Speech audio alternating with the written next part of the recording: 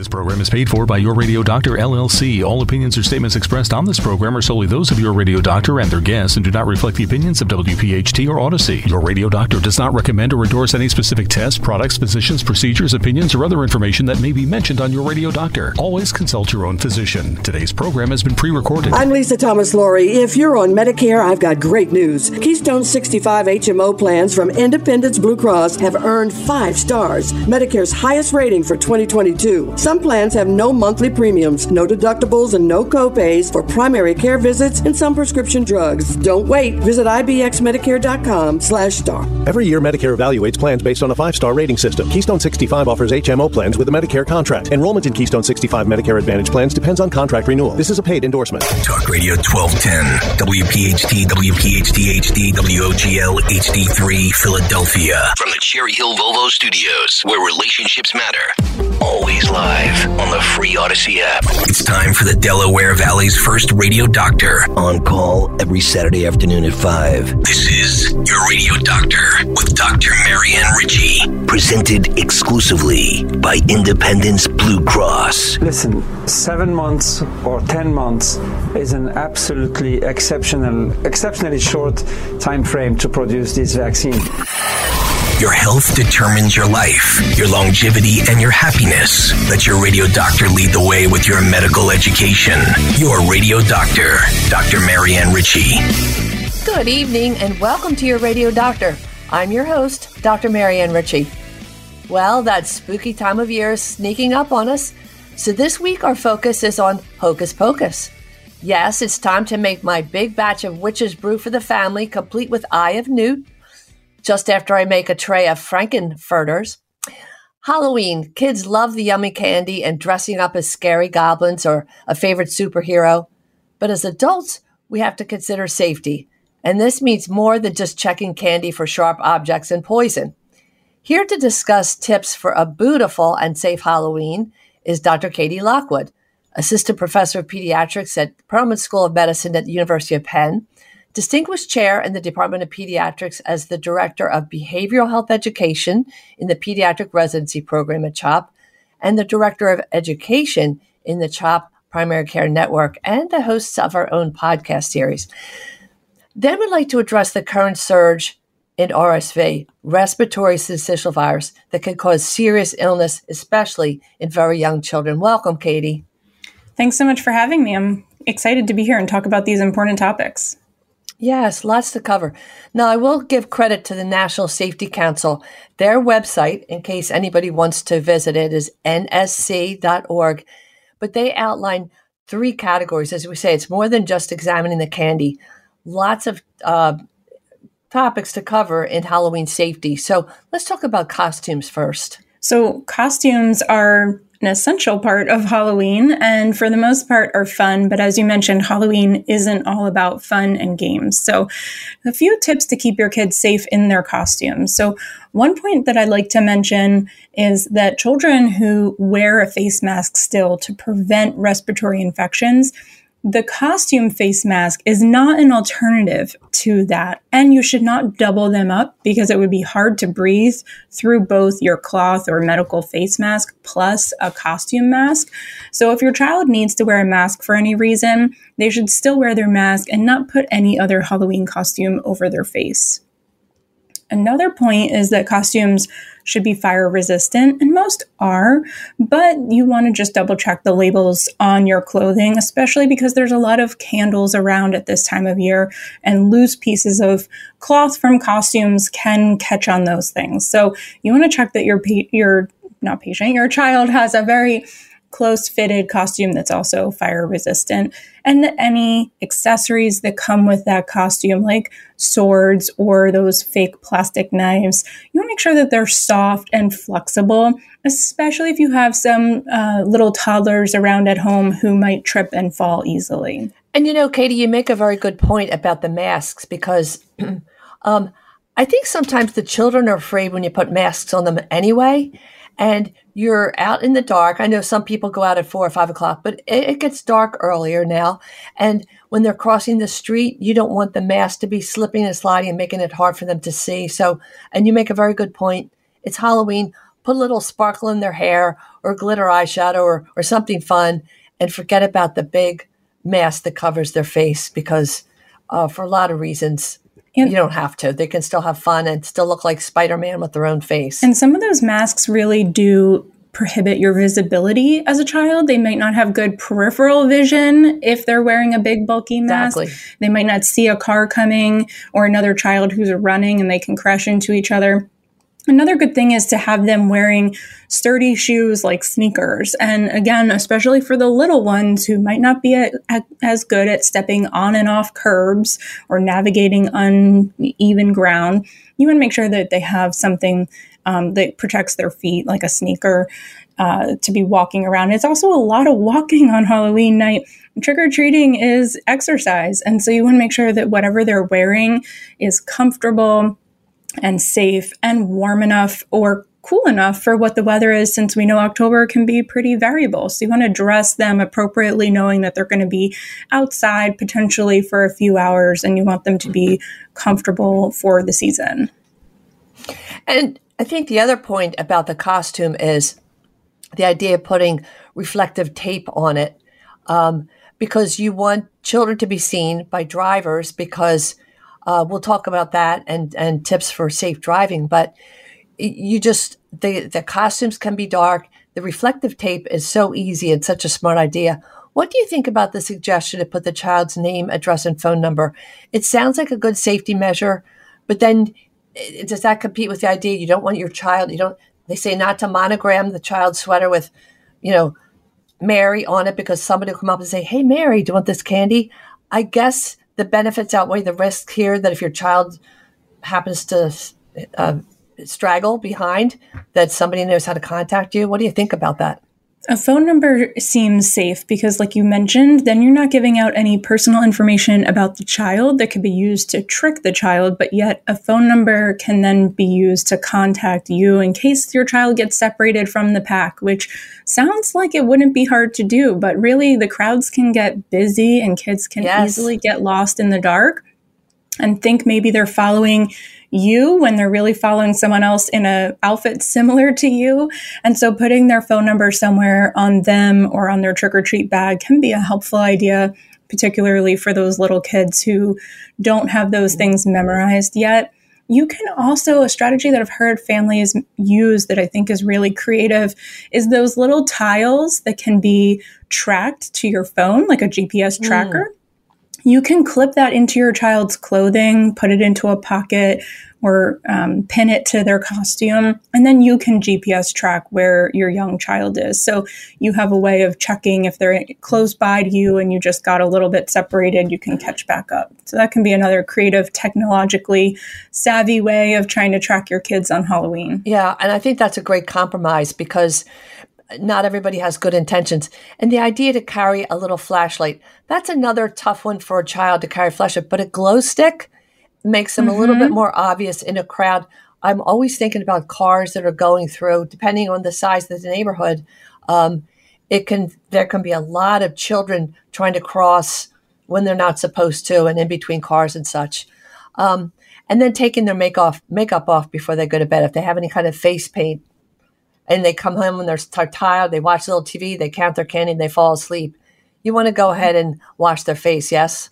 This is true. There's a lot of issues with the face paint and makeup that we see because they're not FDA approved, and some kids don't have a lot of experience with putting these things on their face, so their skin may be very sensitive to it, and we see rashes afterwards from face paint or makeup that was applied. So the first thing you want to do even before you go out is test it on a small patch of skin. So put a little bit of it on their hand or their arm and just see if they have a reaction after it's been on, and then you take it off. And if they're okay with it there, then you can put it on their face. But as you mentioned, you don't want them to fall asleep in it and leave it on overnight, especially because it can get rubbed into their eyes or into their mouth. So you want to do a good face wash when you get home. Great. What about actual trick-or-treating? We always say you want to have a responsible adult taking the children, not too many at a time, not carrying a beer. Not you should anyway, but every once in a while you see somebody with a cup and you think, I hope that's just coffee, because you really have to pay attention to children and hold their hands, yes? Yeah, my anxiety goes up when I'm taking my children out trick-or-treating because, as I mentioned, there are a lot of crowds, there's a lot of cars driving around, so you do really want to have an adult who's focused on the children. That's not to say that other adults around can't have fun on Halloween, but if you are responsible for the trick-or-treating aspect of it, you want to make sure you have an adult who is paying attention just to the kids, tracking where they are, making sure that they're safe, and for the little ones, definitely holding their hands because they do get excited. And when they see something fun up ahead, whether it's decorations or candy or a friend, they may just start running towards them and they may not pay attention to the street that they're crossing. So you want to make sure that you set up good, safe behaviors around the streets, like hand holding, crossing in crosswalks, and paying attention to the traffic that's around them. And if you're the adult, whether it's your child or somebody else's child, don't be texting. Put your cell phone in your pocket. It can wait for the hour or hour and a half that you're out. The world will not stop spinning if you're not answering text messages or checking emails, right? And for older kids too, careful. I would think that used to raise my blood pressure when my kids, when they were older, would start to go out. You want to give them boundaries so you know when and where to look, you have to be home by 9 o'clock or a specific time, a specific place, so you know where to look for them, yeah? Right. You want to set good rules about what your expectation is for when they'll be home and where they're allowed to go on Halloween. And particularly if you have a new driver in your household, so a teenager who's new, this might not be the right night for them to be driving around. You may want to drive them and leave them at a house somewhere for a party. We don't want new drivers on the road at a time when it's really challenging and there's little kids. Very good point. And you tell your children never, ever, ever get into a stranger's car or never go into a stranger's home. If, candy outside, if they invite you in, say, nope, I'm good. I'm not Hansel. I'm not Gretel. That's right. And not to eat any treats really until they get home, especially those that have been homemade or that are packaged in kind of a foil or a package that's not prepackaged at a store. And we have to keep food allergies in mind too. Yeah. Yep, we want to make sure that if you have food allergies or anyone in your family does, that you really read the labels and double check. There may be some candies that you haven't seen before, and so you don't want kids to just think that they're all safe because they were given out to them, that you really do need to double check for kids with allergies. Let's take a little break and talk more about Halloween safety when we return with Dr. Katie Lockwood from CHOP. Thanks for listening to Your Radio Doctor with Dr. Marianne Ritchie, exclusively presented by Independence Blue Cross. If you have a question for the medical mailbag, just send a note to doctor@yourradiodoctor.net. I'm Lisa Thomas Laurie. If you're on Medicare, I've got great news. Keystone 65 HMO plans from Independence Blue Cross have earned 5 stars, Medicare's highest rating for 2022. Some plans have no monthly premiums, no deductibles, and no copays for primary care visits and some prescription drugs. Don't wait. Visit ibxmedicare.com/star. Every year, Medicare evaluates plans based on a 5-star rating system. Keystone 65 offers HMO plans with a Medicare contract. Enrollment in Keystone 65 Medicare Advantage plans depends on contract renewal. This is a paid endorsement. When we ask questions, we make sure they're the big ones. Like, how can the healthcare industry earn the trust of patients? And what if your health outcomes and access to care weren't defined by your skin color, sexuality, gender, or zip code? At Genentech, we're removing barriers and partnering across the medical community to make clinical research as diverse as the world we serve, to ensure communities have access to healthcare. Learn how we are working to make healthcare more equitable at gene.com/askbiggerquestions. Welcome back to Your Radio Doctor with Dr. Katie Lockwood from Children's Hospital. Katie, we talked about really examining treats that our children bring home before they eat them. One of the things that's been in the news recently is rainbow fentanyl.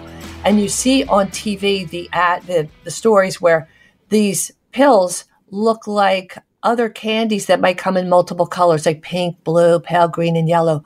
I guess I can name Skittles as an example of a multicolored candy. I mean, it's a great candy, but I don't know how the bad guys are getting wrappers that look identical to Skittles. Or on TV the other day, I'm just quoting what I saw, Whoppers or Sweet Tarts. How do they get the packaging? I would guess it's to bring it into the country, but is that an issue with our children getting bad candy that could kill them? So this is something that's really scaring families when you see this on the news. But what we know is that drug smugglers were using candy packaging to smuggle rainbow fentanyl and other fentanyl type products in and out of the country. So it was used for smuggling purposes, not for distribution to children. Right. And these are expensive drugs, and drug cartels are not looking to give it out for free. And their consumer is not the young child who's not the person who's buying fentanyl. And so we don't have concerns that this is going to be a major distribution channel or something that parents need to worry about. That being said, you want to look out for any packaging that is opened or tampered with. So if the product is falling out of the packaging into their Halloween sack or tote bag, you want to throw that away. So they should only be eating candy that is fully wrapped. And that is one important thing. And then certainly things, as you mentioned, that are commercial products and not homemade treats that are given out by strangers. Now, certainly if your family members want to bake a fun Halloween treat and give it to your kids, that's different. But you don't want to be taking home-baked treats from strangers and when you don't know what the ingredients are or where it was cooked. Again, particularly if there's food allergies, because you don't know what's in it. But if the commercial candy is well packaged and doesn't seem to be tampered with, I don't think that parents need to be concerned that there could be fentanyl in that product. Sure. And you mentioned the homemade goods, not just for nuts and allergies to food, but celiac, because so many children have celiac, and we're smart about that. So let's talk about drivers. You made a very good point. Older kids that you let, say, go to a party, you don't want an inexperienced driver anywhere on the street Halloween, either taking him or herself to a party or just driving, doing errands, because there are a lot of little people that are excited and running between cars, not using crosswalks, etc. What other kind of tips do we have? Because we know, according to the National Safety Council, children are twice as likely to be hit by a car and killed on Halloween than any other day of the year.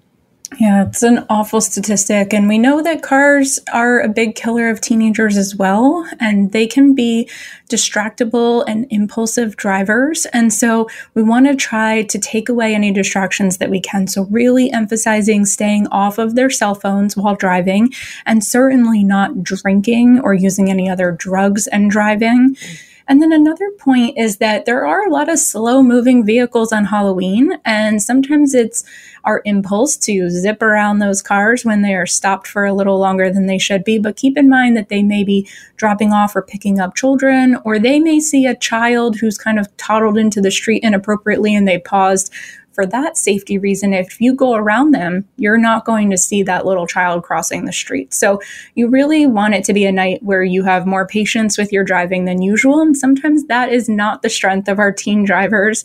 So parents may need to take the control a little bit there.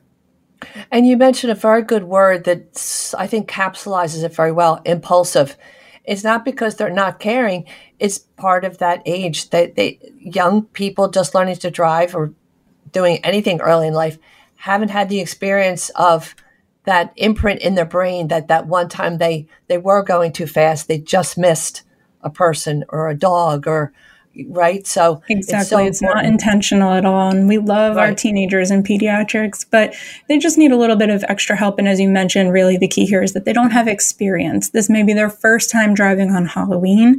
And as adults, we know how tricky it can be, that it's a night that does have a little more challenge and obstacles out there. And teens don't have that experience. So that's where we can help them. Well said. And lastly, in your home, it's so cool to cut out the jack-o'-lantern and put the candle in, but it's so much easier and safer to get the battery-operated lights because, as you say, we talk about these children of all ages. Even the bigger kids have more force if they bump into it on your porch. And then tell us about that. Definitely. So you want to use the battery-operated lights in your jack-o'-lanterns or for decorations around your house. And similarly, if you have decorations that involve power cords in general, you want to make sure that those aren't draped across walkways or pathways where kids could trip on them or they could pull them out or do something that might potentially create a fire hazard. So looking for things that are safe and safely positioned so that kids aren't falling on them or tripping over them when they're rushing in and out of houses to collect their treats. Because, and you mentioned those wires. I was even thinking, the bigger decorations, but the wire is a very good thought because it's so easy to trip and fall, domino into other children and knock over a candle, etc. And what about our pets? It's so important to protect. I am a beagle mother, and for a long time we had 3 beagles, and they are brilliant at sniffing out. I might have a peppermint at the bottom of a tote bag, and Maggie or Libby or Zeus will find it. They would eat a hole in the bag to get to that one dead peppermint from 6 months ago. But with Halloween, they can overdose in chocolate, all kinds of problems. And with candles with them as well, right? Let's talk about our pets. So that's a great point. And I'm a new dog owner myself. And many people put their candy in a big bowl and they leave it by the door so that when trick-or-treaters ring the bell, they come over. But that bowl that's just sitting there is vulnerable to kids, little kids in particular, but also our pets getting into it inappropriately. So you want to make sure that you put candy, especially chocolate candy that can be dangerous for dogs, up and out of their reach. So on a higher counter or shelf or in something that's sealed like a Ziploc bag. Plus, I think they're excited and sometimes frightened when they see children in costume. That's scary to dogs, cats, I guess. But as a dog mother, I just know that my dogs kind of pull back when they see somebody, or they might hear a voice behind a mask. You don't want them to jump on the children, scare them. It's probably a good idea to put Muffy or Buffy or Fluffy, your pet, into their crate for a little bit, just to keep everybody safer. And you don't want them to knock over candles either and start a fire. Yeah. That's a great point. Many children do get bit by a family pet. And what we often hear in the emergency department is that this pet has never done something like this before. And it's a shock to families when that happens. But sometimes it is provoked by a child who's a little bit rough. And in some cases, the pet is scared. And as you mentioned, they may not recognize that that is the child that's been living with them when they're wearing a full outfit and scare the pet. So if you have any concerns that your pet may respond like that, it's best to keep them separated from the trick-or-treaters and the small children who may be coming around in costumes. Yeah. And you even say, and another good point is, you have a dog who never behaves that way, but they might smell candy on a child's hand and go to taste the candy and nip the child's hand. So all those things, It seems like a long list, a to-do list for our listeners, but it becomes habit. And, a little child walking around with a lollipop, and the dog decides to bite the lollipop, that they don't read a textbook to know accuracy and get the lollipop and not the child's hand. So that applies to the whole year, I guess. Exactly. And then, of course, we've learned so much about hand washing, and maybe all the thinking about, I'm reading articles now about maybe all the washing of counters and such with COVID doesn't apply so much, but we're going to talk in our next segment about RSV. And yes, and you're going to tell us that can be spread if you're near somebody who coughs or sneezes. They're the particles when they cough or sneeze, the liquid particles. But fomite is a cup or a door handle. It's an inanimate object that a person has touched with germs and then they're spread. Wash your hands before you eat that Halloween candy, yes? Yep, Halloween is going to be full of germs, unfortunately, because there are so many respiratory viruses out there, and hand washing is one of the best ways that you can combat this. So I would say 2 things. One is you could carry a small hand sanitizer with you while you're out trick-or-treating, because if your kids are like mine, they can't wait until they're home to have a taste of some of the candy. And so I can put a squirt of hand sanitizer on their hands, have them clean it, and then they can pick their candy that they're going to snack on while we're walking. Again, safely, not a lollipop or any sticks that can poke them in the mouth. But if they want to take a little bite of something, I think that's okay while we're out, as long as we can clean hands first. Because as you mentioned, it's not only the hand-to-hand contact or coughing and sneezing on someone in the crowd, but it's the child may be touching that doorknob that everyone else touched, or sticking their hand into a bowl of candy that everyone else's hands dug through first. So you want to clean their hands with some hand sanitizer while you're out. And when you get home, wash your hands with soap and water before they're eating any candy. And I think that, correct me if I'm wrong, and it probably applies more for RSV, the new not new, but the current virus, it's RSV season, than it does to say something like COVID. But just in general, we want to encourage everyone, but especially imprint our children with that good habit of wash your hands before you eat food, even a snack. All kinds of cooties that want to make you sick. Exactly. And there's one other thing I was thinking of, Marianne, that I think is a great tip for Halloween, which is hot liquids are a major cause of burns in small children. So if you are carrying hot apple cider and hot chocolate, or you're putting these things on the stove in your kitchen, just make sure that they're out of reach of those small little hands and that things are appropriately cool before you hand them to kids. This is a time of year where we see a lot of those burn injuries because those hot drinks feel good when you're out trick-or-treating, but we just need to be careful that they don't spill on the little ones. Great point. And if you have a pot on the stove, make sure the handle is turned in so that a passerby of any age doesn't hit the handle. These are great tips, Katie. Thank you. Let's take a little break, and when we come back, we're going to talk about RSV.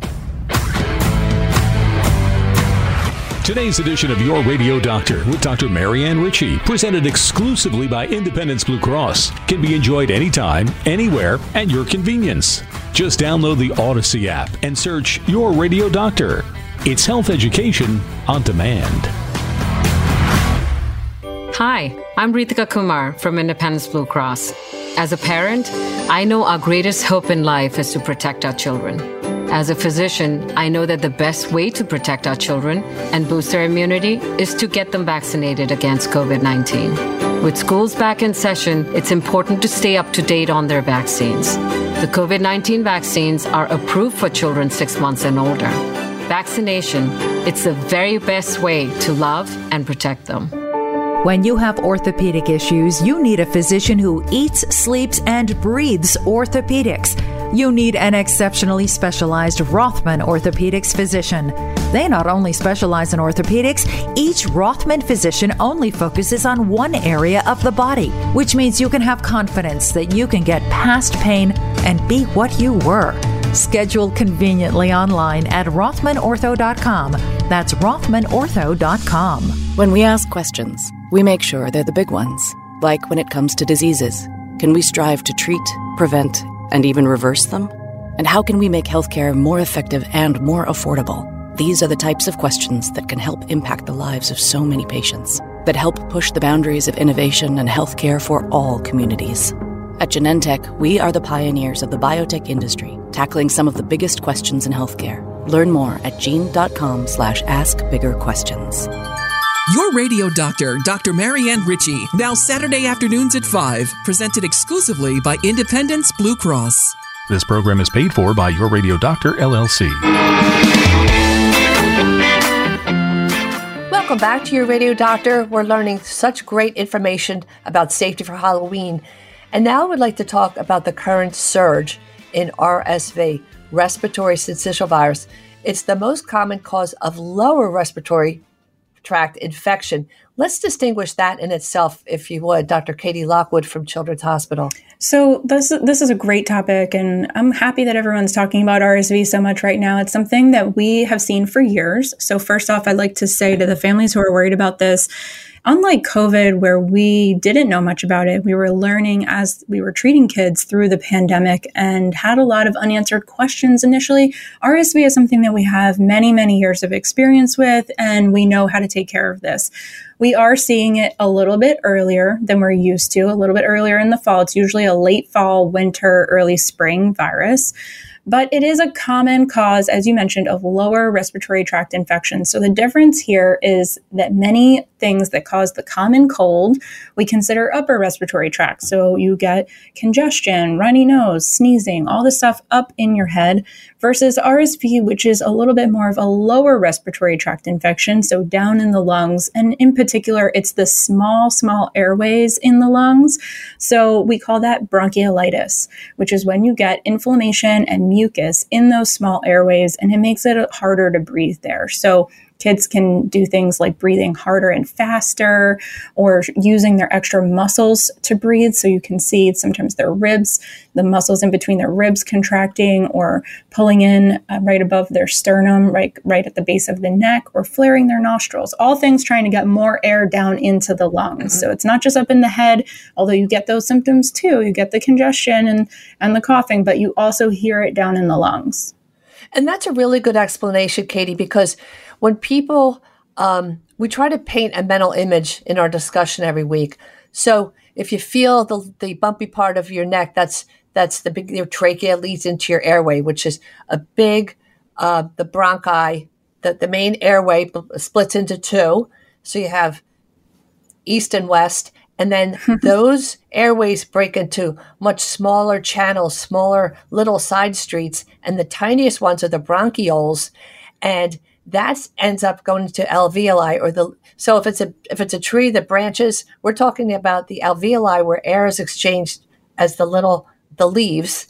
But the very tiniest branches are these bronchioles. And if they get inflamed, that's where the work of air and carbon dioxide exchanges. And you can imagine why you'd expect to hear wheezing, or you'd see a child struggle if it gets to that point. So tell us, what is the most common time of year? I would think now, maybe October through April, May-ish. Right. We usually start seeing a few cases now, and then it kind of escalates as the fall and winter go on, peaks sort of in the winter, and then again tapers off through the early spring. So we are seeing higher rates now than we typically do at the beginning of the season. And that's one of the things that we worry about is, are we going to continue seeing high rates of RSV through the season? And are we not even at our peak yet? And are the case numbers just going to keep going up because we are early in the season still? So typically this is a fall, winter type of an illness. It brings two questions into my mind. When our children were all protected with masks uniformly, pretty much, and many were isolated, did we see a decrease in these more typical viruses and now a surge because we're mixing again? I think that's exactly it. That's exactly it. During the pandemic, we did such a good job with masks and social distancing that we really didn't see a lot of the typical respiratory virus infections other than COVID. And we did such a good job of that the kids who were born in the past 2 years, who typically would have gotten some RSV, most kids end up getting RSV eventually, that they didn't get it during those 2 years. So now we have multiple years of kids who are seeing RSV for the first time. They didn't get that boost of having a little course of it last year to get it again this year mildly. Everybody is getting it for the first time because it hasn't been around much. Right. Now, we did see some RSV in the spring, this past spring in 2021, about April, May, there was a little peak of it. But at that time, there weren't a lot of other viruses circulating. So it didn't feel like a big burden. But now we're seeing RSV again, and we're also seeing rhinovirus, adenovirus, enterovirus, flu is coming, COVID's always been there. So it's on top of all the other respiratory viruses that we see at this time of year. And that's why this feels like a greater impact. That's fascinating, because aside from it coming back, that cohort or that collection of children who were 0 to 2 during COVID have now moved on. And so it's now, most children, we say, have been exposed to RSV before the age of 2. Let's ballpark it. Now, all those 0 to 4-year-olds are vulnerable now. What an interesting point. Now, like the flu, which we know usually get your shot, best times to get it is October because there can be variants. You can have a new strain of flu pop up later. Are there different flavors of RSV that can show up now and then a different one later in the winter or early spring? There are different subtypes. I'll say we don't talk about it or really test for that as much, but the way that this looks for families is that children can get RSV more than once. And so even if your child had RSV, they can get another subtype again, or as I mentioned, they can get it in the next season again. So even if they had really bad RSV last year, you can still get it in the next season. And so it's not something that you have long-term immunity for after you've gotten it. And because there are those different subtypes and the fact that immunity doesn't last and there's no vaccine for it, it brings up your point of what we can vaccinate for, which is flu. So you can't prevent some of these different viruses like RSV, adeno, but you can prevent COVID and flu through vaccination. So it's even more important when we see a surge like this of RSV to get the vaccines for the things that you can prevent. Yeah, exactly. Message, work on those things you can control. So are there certain risk factors for children? Most children are exposed to it. I guess the question is, some children could get severely ill with it. Let's talk about categories of children at greater risk. Yeah, it's so important because it is scary when you hear this in the news to keep in mind that only about 3% of kids who get RSV end up being hospitalized. So we're talking about a small number. This is primarily an outpatient disease process, and most kids do well, and it can seem like a mild cold to them. But there are certain children who are at greater risk. So particularly kids who are born prematurely. They are a high-risk category because their lungs are still developing and they may have some underlying lung disease.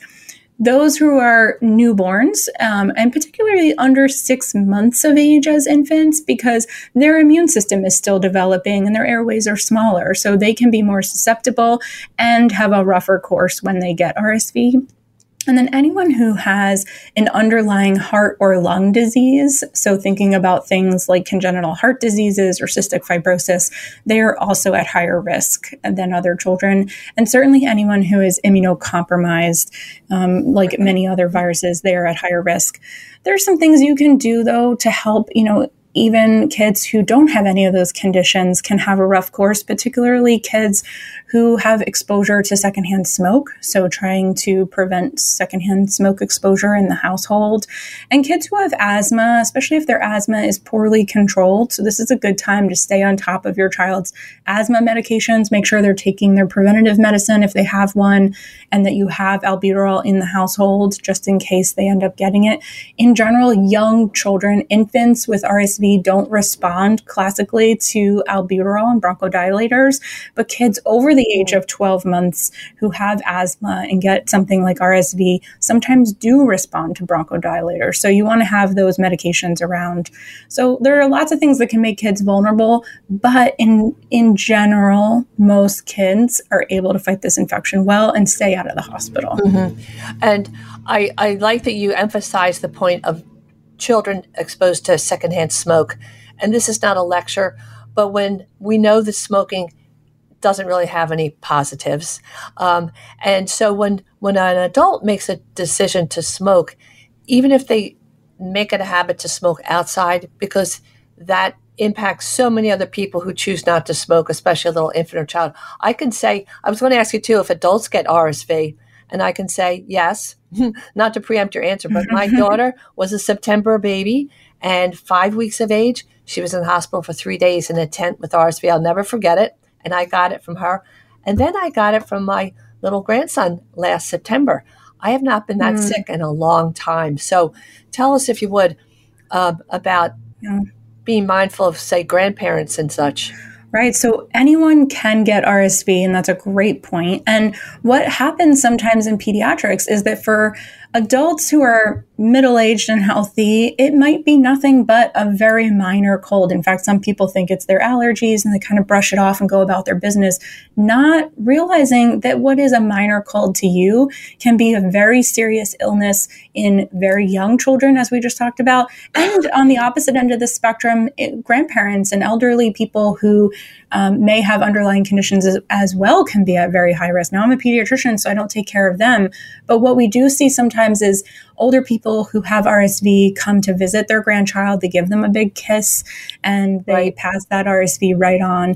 And unknowingly, because it might be mild in some adults, and so they don't think much of it and don't restrict their activities when they're actually spreading RSV that can be very dangerous to young infants. Katie, let's talk a little bit about the symptoms. You mentioned it can be just upper symptoms like sniffles, maybe conjunctivitis, teary eyes, red eyes, a little bit of an upper cough.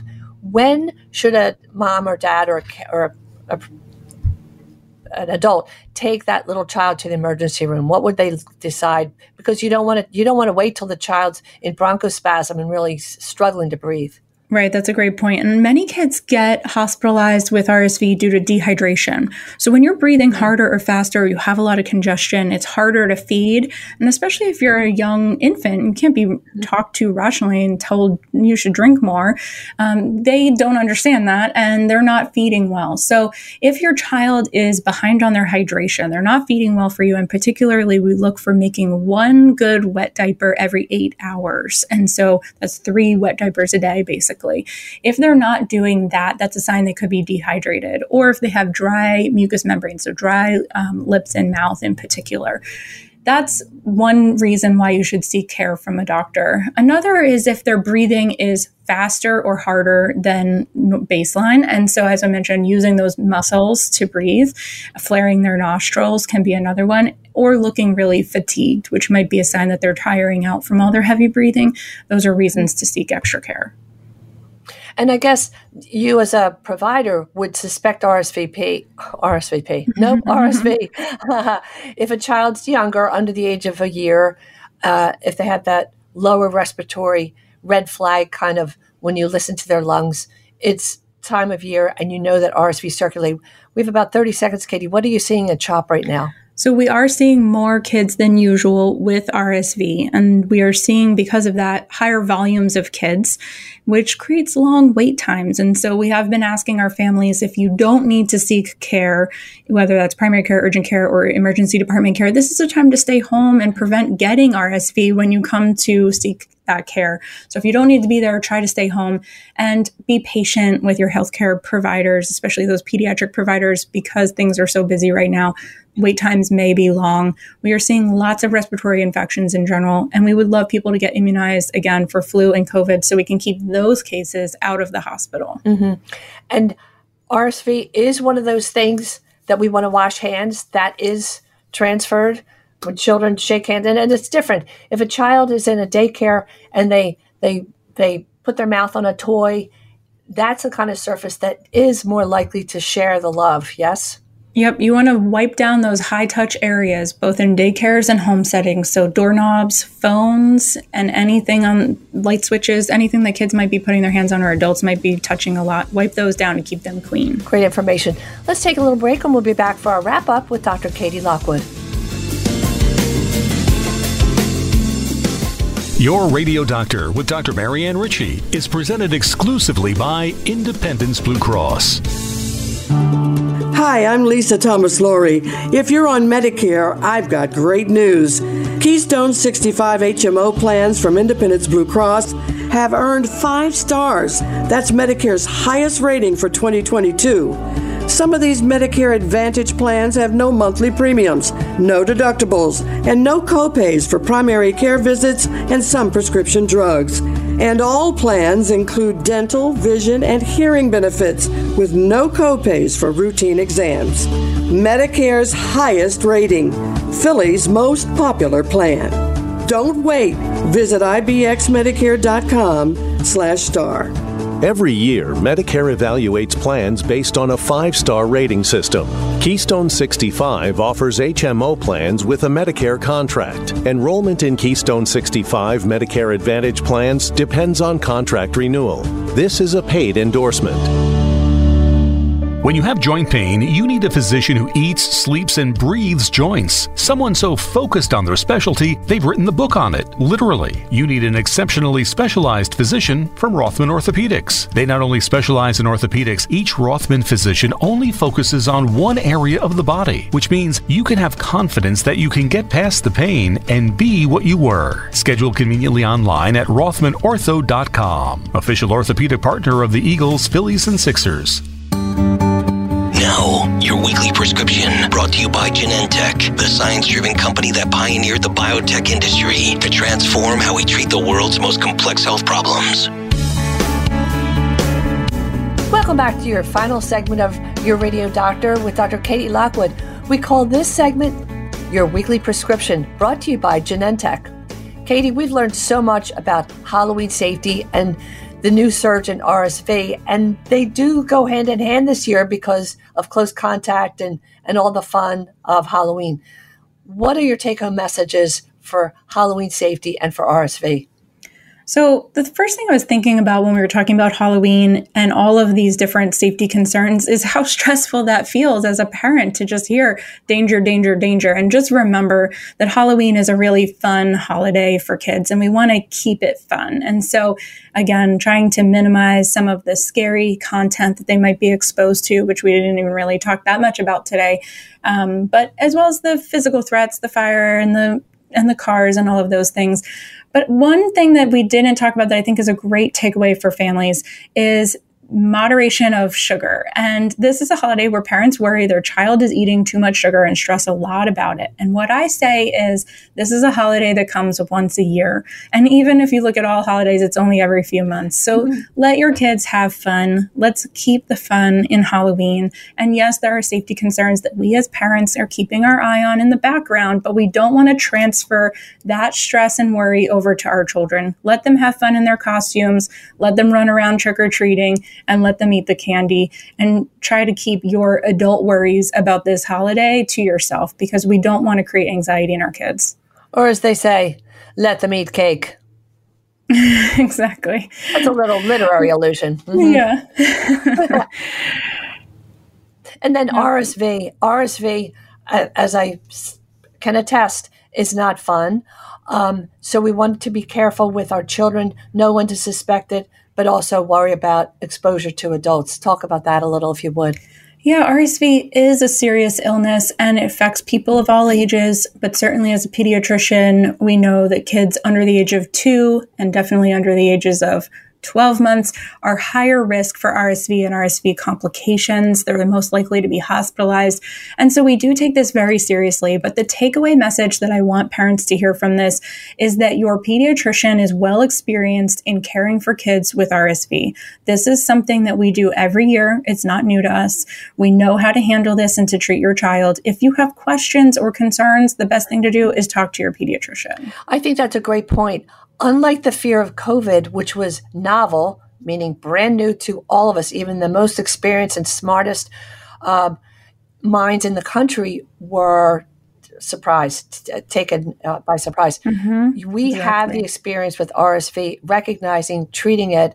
And the other point that we should mention is that younger children obviously can contract it from their older siblings.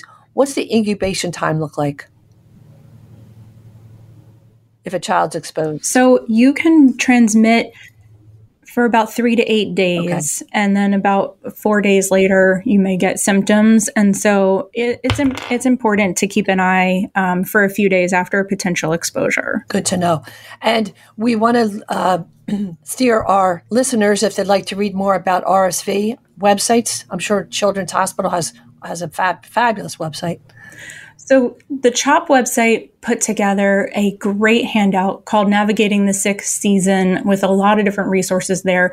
We have a symptom checker where parents can put in what symptoms their child has, and it will try to help you figure out what the diagnosis is and whether or not you need to be seen, as well as a number of handouts. One that I contributed to is about controlling coughs and how to take care of a cough, because as we mentioned, that RSV cough can hang around for 7, 14, even 21 days sometimes, and that's a long time to be coughing. So we have lots of resources there that can help families manage those sick symptoms and navigate when they should be seeking care. And more importantly, I think where they should be seeking care. Is this an outpatient, urgent care, or emergency department type of concern? If they're sorting through that, the CHOP website has lots of great resources. Mm-hmm. The other resource that I love is healthychildren.org, which is run by the American Academy of Pediatrics. They have some great resources that are RSV specific. They also have Halloween information there as well. And so for both of those topics, I think, when there's so much mis and disinformation out there on the internet, healthychildren.org and Children's Hospital of Philadelphia are trusted resources to convey evidence-based and accurate information. Well, that's healthychildren.org. And is chop.edu? Yes. If you go to chop.edu, you should be able to find some of our sick resources there as well. And anything that you Google, if you even Google CHOP and RSV, you'll find it. Yes. And people can listen to this show again, always on Odyssey.com, and search Your Radio Doctor and hear all the great tips we learned from Dr. Katie Lockwood of Children's Hospital today. And I did borrow a lot of great information from the National Safety Council, and their website is nsc.org. And of course, food allergy, a lot of good information on the websites, on the internet, about food allergy. And remember, if your child has celiac or if they're allergic to nuts, all those things, as Dr. Lockwood said, read the label. Don't trust that somebody says, no, this is fine. It doesn't have nuts. It doesn't have soy or whatever it is that's a concern for you and your child. Read the label. Dr. Katie Lockwood, thank you so much for joining us. We learned so much as always, and I can't wait to have you back again. Happy Halloween. Thank you. And too. After you come in from trick-or-treating, you know to put your TV on to watch the Phillies. That's right. That's right. And wash your hands. Yeah, wash your hands before you touch the TV. Put on the Phillies. That sounds good. And take off that makeup. Yes. Katie, thank you so much. Thank you for having me, and I hope everyone has a happy Halloween. Now, your real champion, presented by the Rothman Orthopedic Institute. I know you've got the heart of a champion. And now for your real champion. I call this segment Never a Bad Hair Day.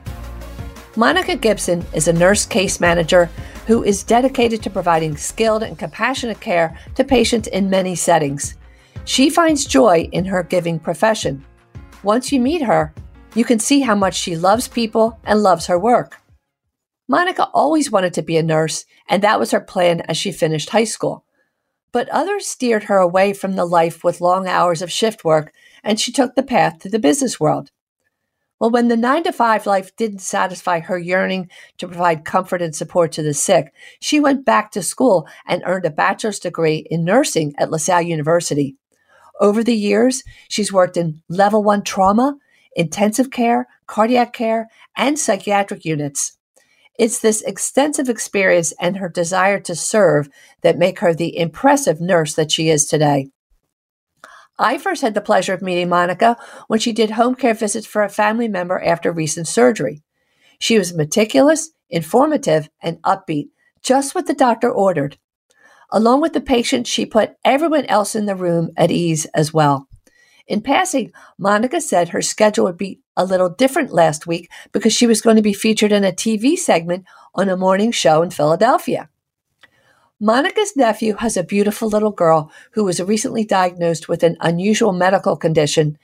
This 8-year-old child was sick through the summer with COVID and recently diagnosed with alopecia, an autoimmune condition that causes hair loss. She was losing her hair in patches across her head over the course of just weeks. The little girl's mom is a hairstylist who came up with very creative ways to work around the hair loss, but finally shaved her little girl's head. Then both parents shaved their heads to show support, and her dad very eloquently explains that he wants to disconnect from the idea of what the world defines as beauty and help his child realize that real beauty is defined by character. Monica herself had very long hair as a young girl, a ponytail that reached her waist. She says her family was always about hair, a sign of beauty in the African American community. Every month, her own mother would press her hair out, and she had perms as she got older. It was a lot of work, and by early high school, Monica cut her own hair into a bob. She was more than her hair and thought, it's just not who I am. In this recent TV segment, the child is interviewed along with her parents, her aunt, and her grandmother, who all shaved their heads in solidarity. As a surprise, great Aunt Monica then came on the show and had her head shaved on live TV. The little girl's reaction was priceless, and she is still in awe of the continued show of loyalty. Monica grew up in a very close, loving, and supportive family, which played a significant role in her own development, and now she is passing on the tradition. Here is a little girl going through the heartbreak of hair loss, lifted by family members and now even her great aunt helping to share her burden. Monica is also a deaconess at Bethlehem Baptist Church. And when she attended services last week, several of her fellow members didn't recognize her new look.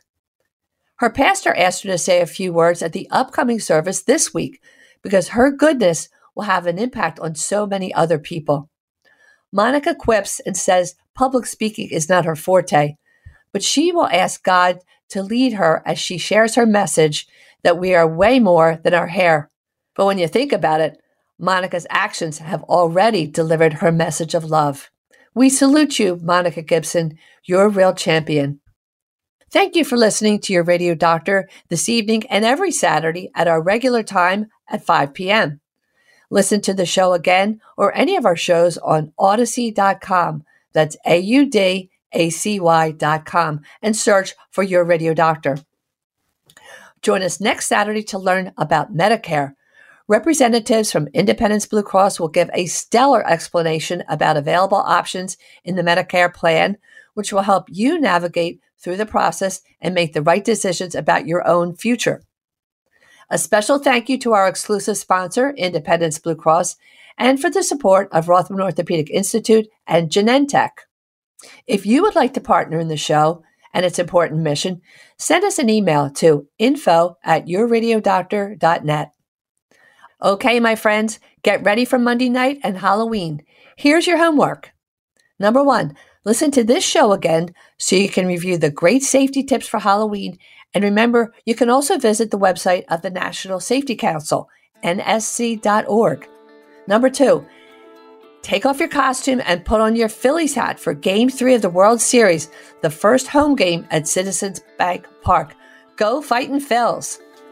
Number 3, say boo to the flu and get your flu shot. This is your spooky radio doctor, Dr. Marianne Ritchie, and for Halloween, I'm going to be Radio Gaga.